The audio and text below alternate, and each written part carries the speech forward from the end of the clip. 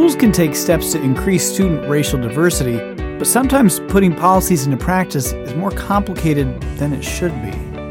Hi, I'm Brett from Heinemann, and today on the podcast, we're bringing you a special preview chapter from Robert Kim's new audiobook, Elevating Equity and Justice, 10 U.S. Supreme Court Cases Every Teacher Should Know.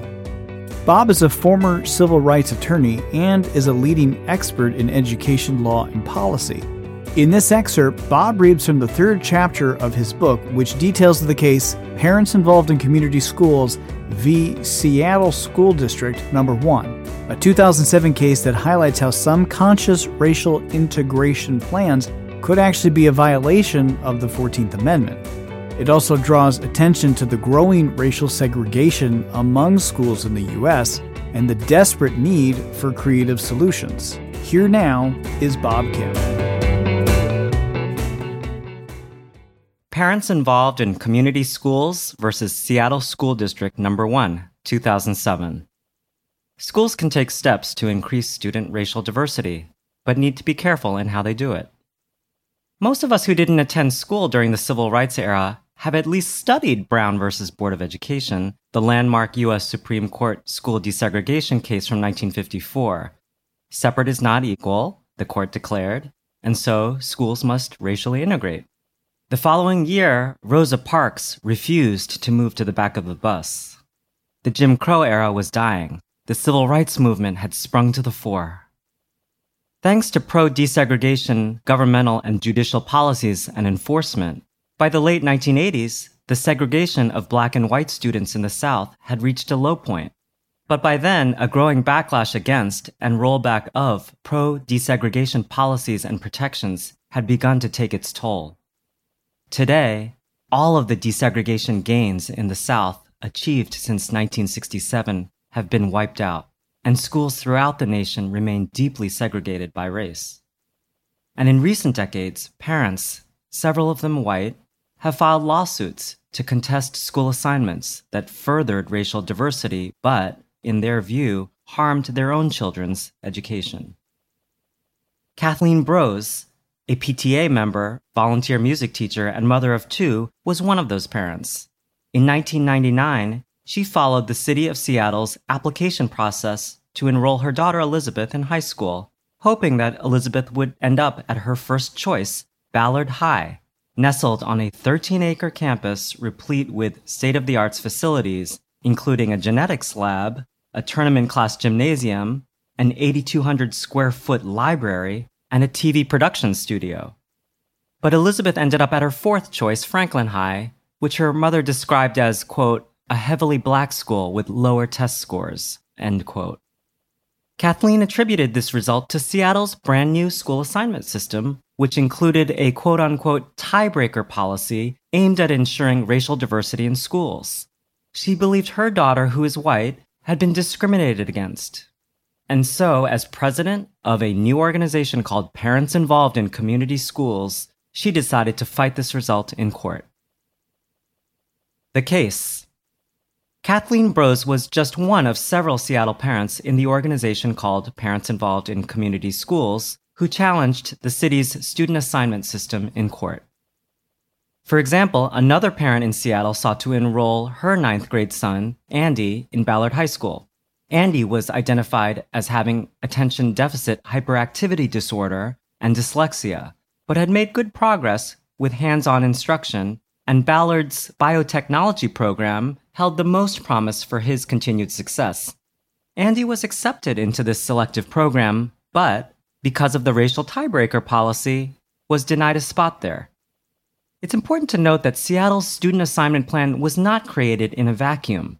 In fact, it followed decades of widespread racial segregation in schools, lawsuits brought by the NAACP, and a mandatory busing policy, which was abandoned in 1988 due in part to its unpopularity, cost, and negative effect on white enrollment in public schools. In 1998, Seattle adopted a new plan for assigning students to its 10 public high schools.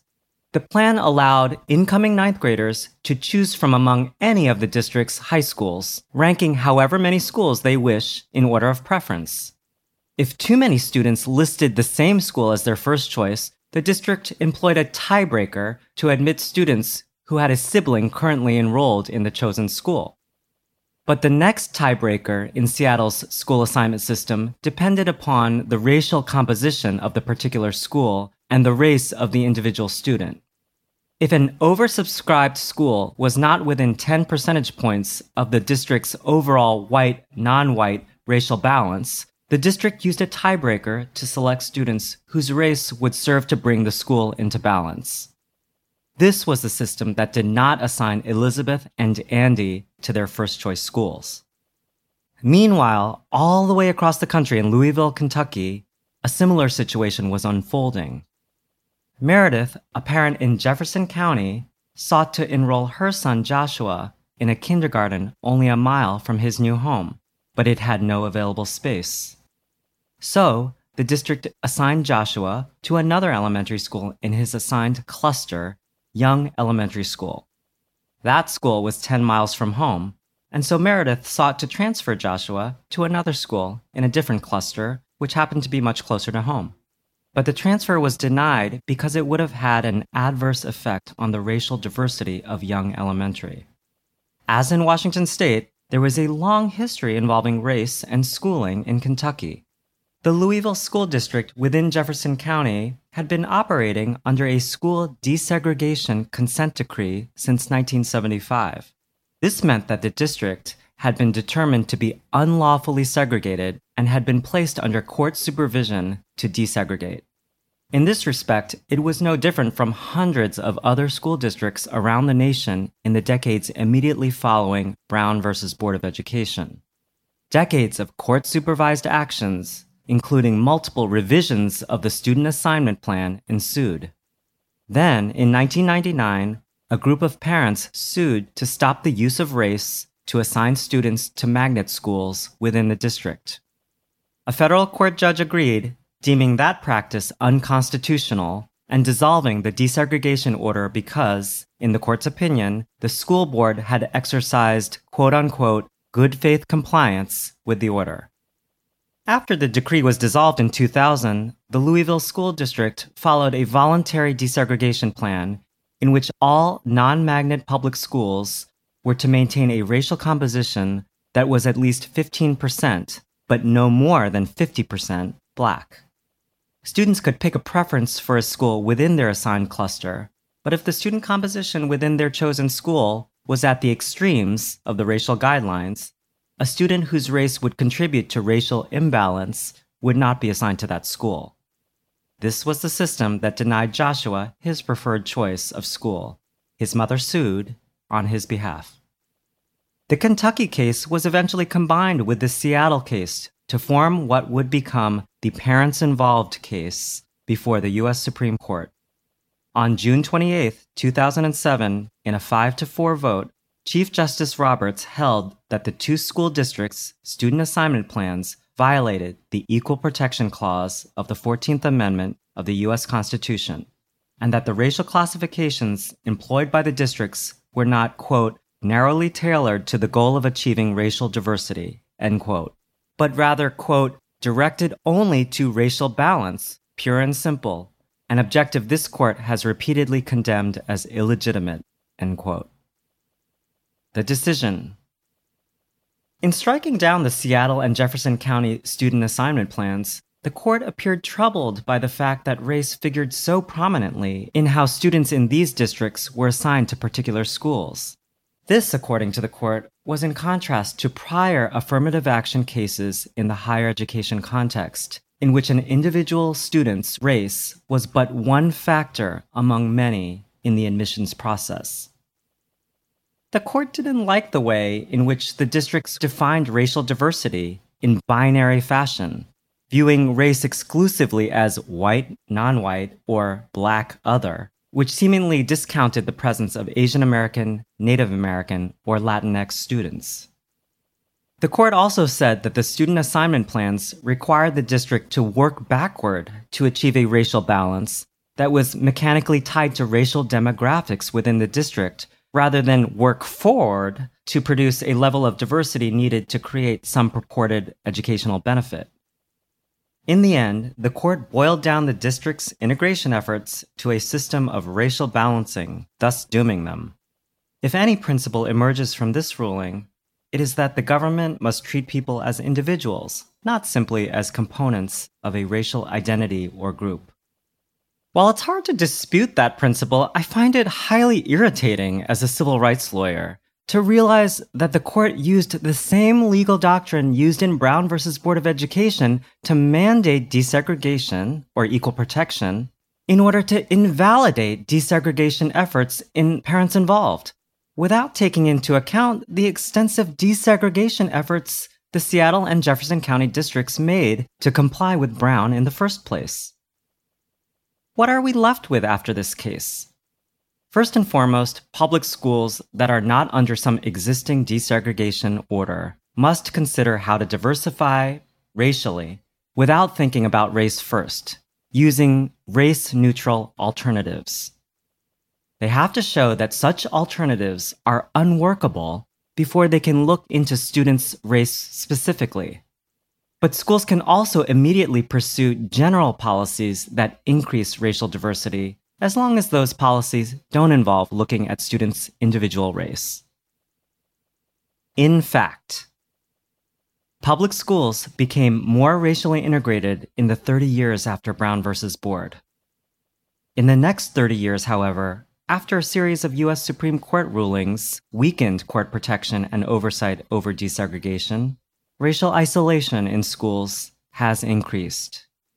During the quarter century since 1988, the high point of desegregation in the U.S., the share of public schools whose student racial composition is 90% non-white or greater has more than tripled, rising from 5.7% to 18.6% of all public schools.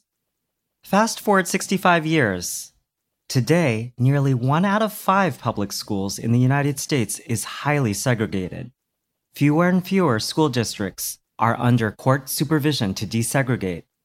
Schools exist in neighborhoods and regions increasingly divided by race and class, with few mandates or incentives for schools to matriculate students from areas outside of established school attendance zones. Indeed, there has been for some time the sense that schools cannot take extraordinary steps to diversify, with the era of interdistrict busing long since passed and a more rigid quote-unquote colorblind approach prevailing in education policy circles. Making history. After learning that the Supreme Court had ruled in her favor, Kathleen Brose said, quote, "I was relieved that we won. I felt vindicated that the 7 years of work paid off. I'm glad for the city of Seattle and for the school district. Let's move beyond race and pay attention to the school districts and fix them," end quote. While her daughter Elizabeth had already graduated from high school, her younger daughter would attend Ballard High School, the school at which she had fought to get Elizabeth placed. Brose maintains that she was against discrimination, not racial diversity. But in examining the trend lines, it's hard not to draw a correlation between the parents involved case and decreased racial diversity. Nearly 6 times as many schools in Seattle are classified as intensely segregated, meaning that 90% or more of the students in those schools are non-white, today than was the case in 1990. Sean Riley, an African-American who is both a product of and an educator in Seattle public schools, observes, quote, "Racial balance is long gone in most Seattle schools. Schools that in my childhood were nearly half white and non-white are nearly all minority again. 20 of Seattle's schools consist of 90% or more students of color. Seattle isn't only resegregating, the district as a whole is becoming less diverse," end quote. Important concepts. There are 2 important concepts you need to know for this case. The first important concept is race-neutral alternatives.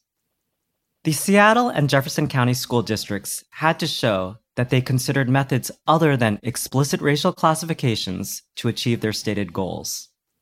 The court said that they failed to do this, pointing to Seattle's rejection of several alternative assignment plans that did not involve racial classifications, as well as Jefferson County's failure to present any evidence that it considered alternatives to racial classifications. for example, income-based classifications, or a non-race-based lottery system for assigning students to schools. The second important concept is general versus student-specific policies. One of the most critical points in Parents Involved was made by Justice Kennedy in a separate concurring opinion, which means that it wasn't part of the majority opinion but can still be influential to schools and to future cases in this area. Justice Kennedy said, quote, "If school authorities are concerned that the student body compositions of certain schools interfere with the objective of offering equal educational opportunity to all of their students, they are free to devise race-conscious measures to address the problem in a general way and without treating each student in different fashion solely on the basis of a systemic, individual typing by race," end quote. Justice Kennedy gave the following examples of how schools could diversify in a race-conscious manner without resorting to individual racial classification of students, such as selecting new school sites strategically to improve racial composition of the student body, drawing attendance zones with the racial demographics of neighborhoods in mind, allocating resources for special programs to attract a diverse student body, recruiting students and faculty in a racially targeted fashion, and tracking enrollments, performance, and other statistics by race. All of those actions, if done in a way to invite or attract students of different races to particular schools, do not set hard racial quotas or classify and assign individual students according to their race, and would presumably survive legal challenges. But Parents Involved may have scared school boards from even pursuing these perfectly legitimate strategies to foster racial integration. Implications for educators and schools.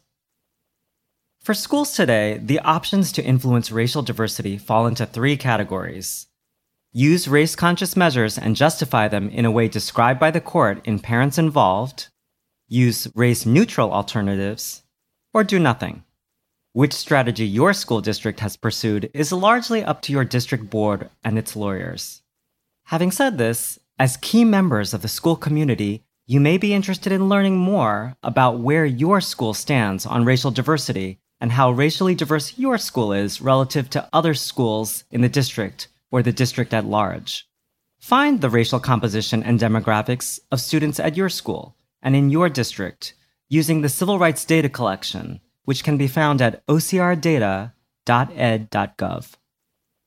Learn more about notable school integration efforts in other cities, such as Hartford, Connecticut, Lower Merion, Pennsylvania, Berkeley, California, Cambridge, Massachusetts, and even Jefferson County, Kentucky, in the aftermath of the Parents Involved case. For starters, you might visit the Century Foundation website at tcf.org. Reflection. We know from court desegregation orders from the civil rights era that the racial composition of schools is only one facet of the problem of unequal educational opportunity. The problem of segregative or discriminatory behavior within schools and districts, such as providing fewer educational opportunities and challenging curricular options for, and more severely disciplining, students who are racial minorities, has also been prevalent. Data suggest that this problem remains in many schools today. How can educators grapple with disparities in treatment that exist within schools and districts? And do they have any role or responsibility in addressing disparities in racial segregation or isolation between schools and districts? Getting proactive.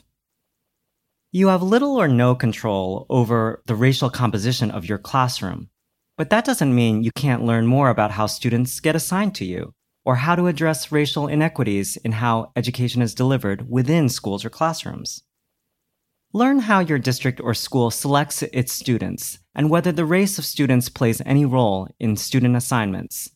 This information may be available online or through your district office. Look closely at your school's honors and AP class enrollment data. You can find school-level data at the Civil Rights Data Collection site mentioned earlier in this chapter.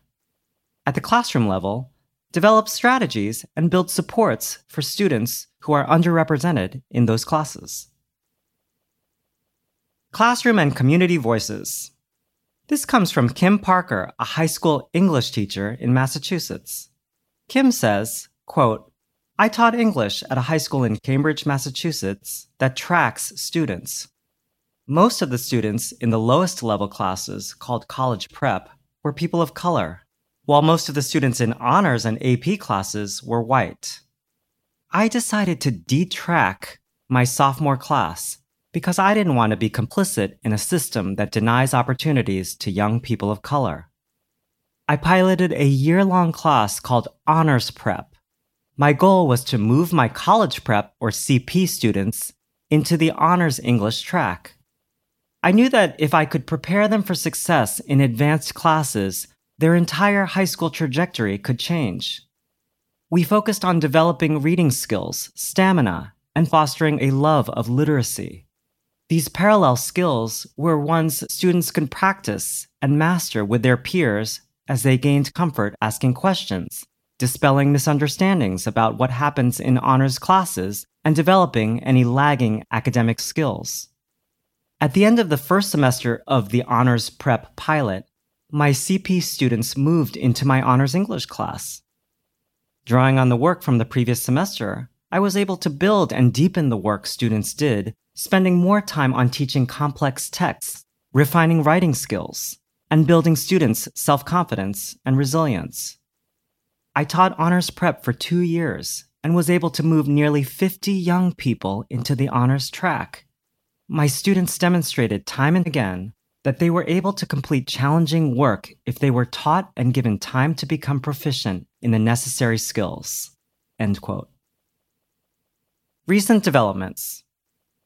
The school-age population is more diverse than ever. In 2014, for the first time nationwide, more than 50% of the school-age population was non-white. And yet, as mentioned earlier, schools are resegregating at a fast rate. Today, for example, in the state of New York, nearly 2 out of 3 Black and Latinx students attend schools that are overwhelmingly 90% or above Black and Latinx. And admission policies to specialized New York City high schools that exacerbate segregation are a current flashpoint in local politics there. As mentioned earlier in the parent-involved case, Justice Kennedy articulated a strategy by which schools could pursue general, or in other words, non-individual specific, policies to diversify without considering every student's race before assigning them to a school. School districts have done just this and survived legal challenges. For example, within the past decade, Lower Merion School District in Pennsylvania adopted a redistricting plan that, in the view of a federal appeals court, quote, passed constitutional muster because it did not select students based on racial classifications, did not use race to assign benefits or burdens in the school assignment process, did not apply the plan in a discriminatory manner, and did not have a racially discriminatory purpose, end quote. In 2018, the Trump administration rescinded a U.S. Department of Education policy on the voluntary use of race in student assignment. That Obama administration policy guidance, released in 2012, articulated the department's interpretation of the parents-involved case in a way that suggested that school districts could pursue race-conscious student assignment strategies as long as they pursued race-neutral strategies first and/or general, not student-specific diversity strategies.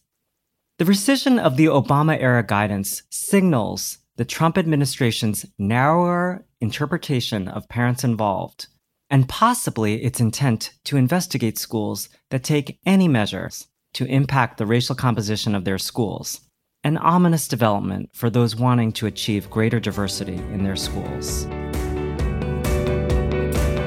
We hope you have enjoyed this audiobook sample today. The audiobook for Elevating Equity and Justice is available through most audiobook providers, and the book itself is available at Heinemann.com. You can learn more about both and hear a sample chapter from the audiobook at blog.Heinemann.com.